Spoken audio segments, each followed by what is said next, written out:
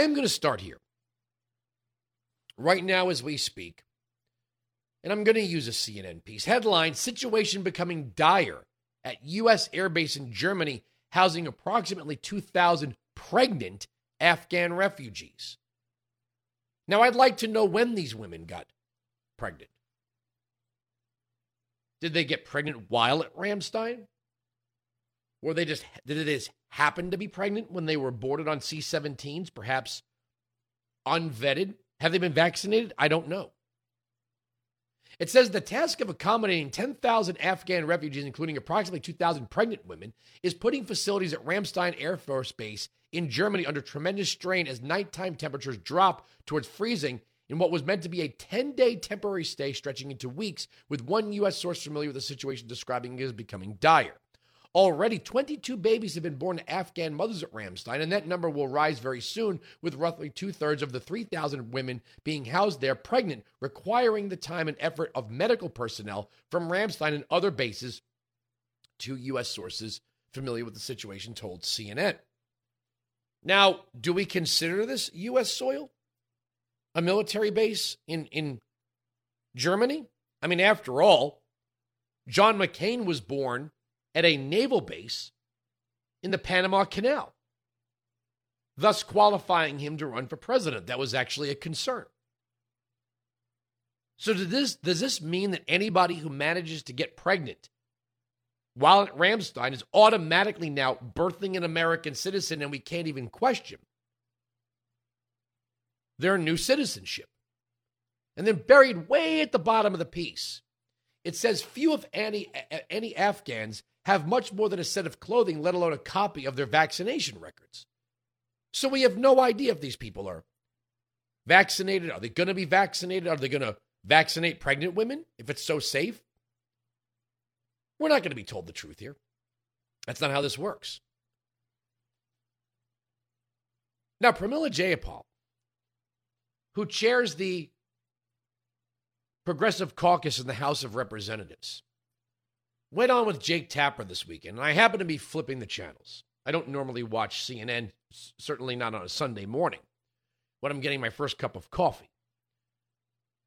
But she went on to talk about her life story, how she came here at 16 years old with nothing in her pocket, but managed to go to college, graduate school, and now is a member of Congress and the first Southeast Asian woman to be elected to Congress to sit with the President of the United States.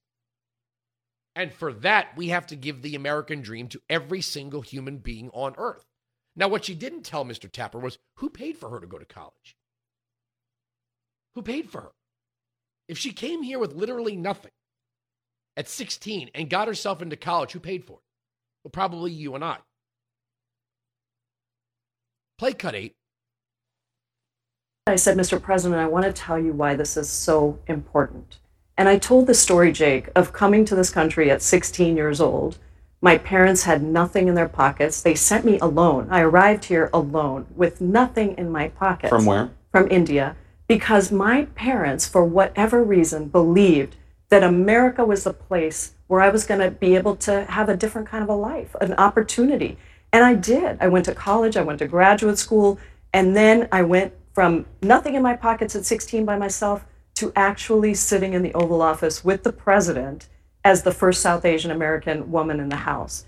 And I said that I had the American dream. We have to be able to deliver the American dream for everyone. For everyone?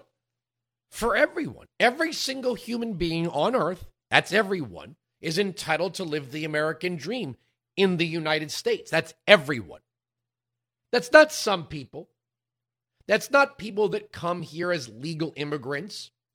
That's not people who are Afghan interpreters who work side by side with our military. That's everyone.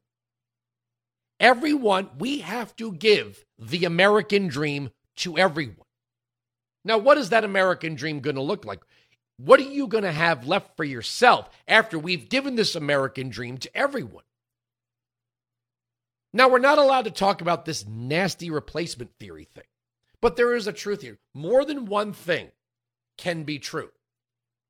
We could look at someone that comes to this country with nothing in their back pocket, and make a success of themselves and say, wow, that's something special. That's what, America, that's what America's all about. You can make it on your own. On the other side of that, it's also true that if she came here with nothing and went to college for free, there's some American citizen who did not get to sit in that seat, whose family may have been paying taxes their whole life, or may have served in our military, or may have lost someone in war. We're talking about when she was 16, or 17, or 18. That's the truth. The American dream doesn't grow on trees. The American dream does not fall from the sky. The government does not have divine resources. The only thing a government has, the only thing our government has, are the taxes we pay and some tariffs we collect, which are also taxes. The only thing the government has is taxes. If it borrows money, it puts the people in debt. If it prints money, it is backdoor taxing the people because it is making their savings worth less, and every dollar in circulation buys less. The government cannot divine a resource. The government cannot expand the money supply and say, now we have more money. The government cannot borrow money and say, now we have more money. We don't have more money. At the end of the day, we only have what the government can collect in taxes. So how do we afford this gift to the world? The gift of the American dream to everyone. Andrew, you're focusing too much. No, I'm not. The Democrats have dedicated themselves to the open border. And even though we know now that it is a lie, it's a lie. There were no Border Patrol agents whipping migrants. Not at all. It's a lie. The man who took the pictures and the video said there was no whipping. It's a false story. But it's being used right now as the excuse to import and grant citizenship to an unlimited number of people coming in from Haiti. If you don't believe that, Cube Cut 6, listen to the Secretary of Homeland Security. 12,000 Haitians have already disappeared into the dead of night because of this fake story. Cut 6. To answer my question directly, of the 17,400 that weren't deported back or didn't return on their own to Mexico, how many of them first, how many have been released into the U.S.? They're released on conditions, Yes. and approximately, I think it's about 10,000 or so, 12,000. Have been released? Yes. And of the 5,000 that are still in process? We will make determinations whether they will be returned to Haiti based on our public health and public interest authorities. So are we talking about a total of 12,000, or could it be even higher? It could be even higher. The number that are returned could be even higher. What we do is we follow the law as Congress has passed it. So we don't know. They're being released on condition. We have 20, 30, 40 million. We don't know how many illegals are in this country. We've got 2,000 pregnant women in the hopper over in Ramstein. We've got an untold number of Afghan evacuees coming to the United States. And the Democrats will tell you with a straight face that every single human being has the right. They have the right to file an asylum claim. What is that right predicated on? I'll make this easy on you. I keep offering. Make an ass out of me. You show me this right, this unalienable right, this suicide note that we wrote that says every human being on planet Earth has an unalienable right to file an asylum claim. Because then my next question is going to be, well, then what is the Second Amendment? What is the First Amendment? What is the Second Amendment? What is the 10th Amendment? What are the Bill of Rights? How could a non-citizen retain an inalienable right while a citizen's rights are negotiable? Now, I know what you're going to say. I've already broken down your argument.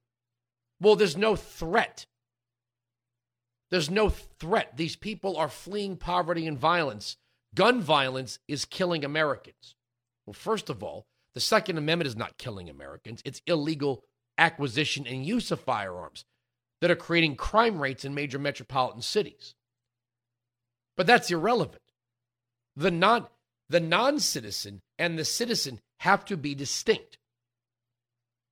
What you may not like about the rights of the citizen, what you may fear or think needs to be augmented, is irrelevant. We have non-citizens and citizens. The non-citizen cannot have an inalienable right in the United States that is placed above the rights of the citizen. That cannot happen. That cannot be. The Constitution makes no provision of that. As a matter of fact, let me say this now. I'm going to open up my Twitter feed. Okay, here we go. I'm opening up my Twitter feed. Hear me say it. We need a constitutional amendment. If there is ever an Article 5 convention, we need a constitutional amendment that bars the Senate and undoes any international agreement, treaty or otherwise, that runs afoul of our Constitution.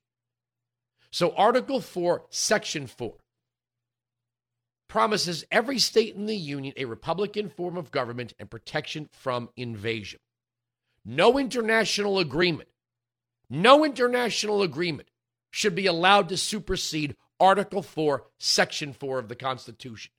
The Senate shall be barred going forward from making any treaty, ratifying any treaty, considering any treaty that overrides any provision of the Constitution. What do I mean by that? Well, right now, the Paris Climate Accord. Paris Climate Accord is not a treaty. It's not been ratified in the Senate. But the Senate should not be able to ratify any treaty that runs afoul of our Constitution. If there was an international treaty that was going to, let's say, include a component that involved gun bans, well, the Second Amendment says clearly the right of the people to keep and bear arms shall not be infringed. The idea that the Senate could go ahead and ratify a treaty with Democrats in charge that would allow the U.S. to agree to a domestic gun law that is opposed by the Second Amendment, we needed an amendment to the Constitution that would prevent that. And by the way, that's exactly why the League of Nations was rejected during Woodrow Wilson's term. Henry Cabot Lodge and others knew that what Wilson was attempting to do was circumvent the legislative process, at least in the House of Representatives. And we see this right now. We look at the use of emergency powers that have not been sunsetted. Right now, we have executives, mayors, governors, and the President of the United States who are enacting laws absent of the legislative process. That is not allowed under Article 4, Section 4, a Republican form of government. If you read Article 1, all legislative powers are vested in a Congress of the United States. There is no provision for the executive branch to make law. And yet, we hear it, federal agencies. OSHA is promulgating regulation after regulation after regulation. The CDC has gotten involved in rental contracts and is preparing regulations on gun control. The executive branch is not permitted to do this by the Constitution. Stop me when I'm wrong, when I'm incorrect. All legislative, not some legislative, all legislative. Congress may not grant its powers to other branches of government, meaning the Congress cannot say, well, we're just going to let the Supreme Court decide this, and then that will be the law. Roe v. Wade. The Democrats now are threatening to pass a national abortion law. Okay, let's see them try it. But the Supreme Court is not granted a shared power with the legislative branch. The executive branch is not granted a shared power with the legislative branch either. Try to imagine this, if that's the case. Congress declares war, but then declares that Congress will act as a democratic body usurping the authority of the commander-in-chief, meaning Congress will declare war, but then Congress will conduct the war. That is unconstitutional and illegal. Congress has the power to declare war. The president becomes commander-in-chief. That's the Constitution. That's the law. It's not a suggestion. It's the law. Amnesty is not backdoor immigration. Refugee status is not backdoor immigration. Courts cannot grant these things, and the president cannot grant these things. If we're going to say, well, Andrew, these are it's international law. Is it? Who's going to enforce it? Who's going to enforce it? If the United States says, this agreement we made after World War II, that the United States and other nations would be beacons of hope for refugees and asylum seekers, where we have narrowly defined refugee and asylum seeker. This has now become abusive in the form of thousands of people amassing under a bridge in Del Rio, Texas, and then all of a sudden just being released into the United States. Because why? Well, because they're refugees. Well, that's not how this works. We have not vetted these people, and we're not going to vet these people. The Democrats are abusing the system, and they're breaking the law. And it should be treated as such. Weinzig 695, Patriot 957-2874. Don't stop me because you don't like what I'm saying. Stop me where I'm factually incorrect. I'm ready for it. I'm ready for it. But this is what we have happening now. We have the Democrats who are trying to negotiate open border agreements and agreements with foreign nations that will hinder our economy. Some of you like that, don't you? I'm thinking about hey, that'd be great, a great constitutional amendment. The First Amendment says Congress shall make no law establishing a religion. Congress shall make no law. There's nothing that would prevent a constitutional amendment to rein in the powers of the United States Senate to make a treaty. If that treaty is going to override the Constitution, a treaty cannot override the Constitution. If it does, then we don't have a Constitution. The idea that the Senate and the president would collude with foreign nations to circumvent the will of the House of Representatives is not legal. Because then that would be legislative authority that is absent of the House of Representatives. So we need a constitutional amendment right now that bars the Senate from making any agreement and undoes any agreement that supersedes our Constitution. Again, the Democrats want you to believe right now that you do not have the right to keep and bear arms. You don't have this. You're getting the Second Amendment wrong. And they must rein it in. Conversely, the non-citizen has an inalienable right that we cannot question, which would make us a suicide nation. Because as Pramila Jayapal puts it, everyone is entitled to the American dream. That's everyone.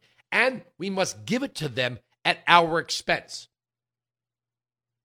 Not questioning what will be, if everyone gets the American dream, what's going to be left for actual Americans? Or is everyone just an American? There are Americans and Americans in waiting, and that's it. Apparently, we can't bar our own door.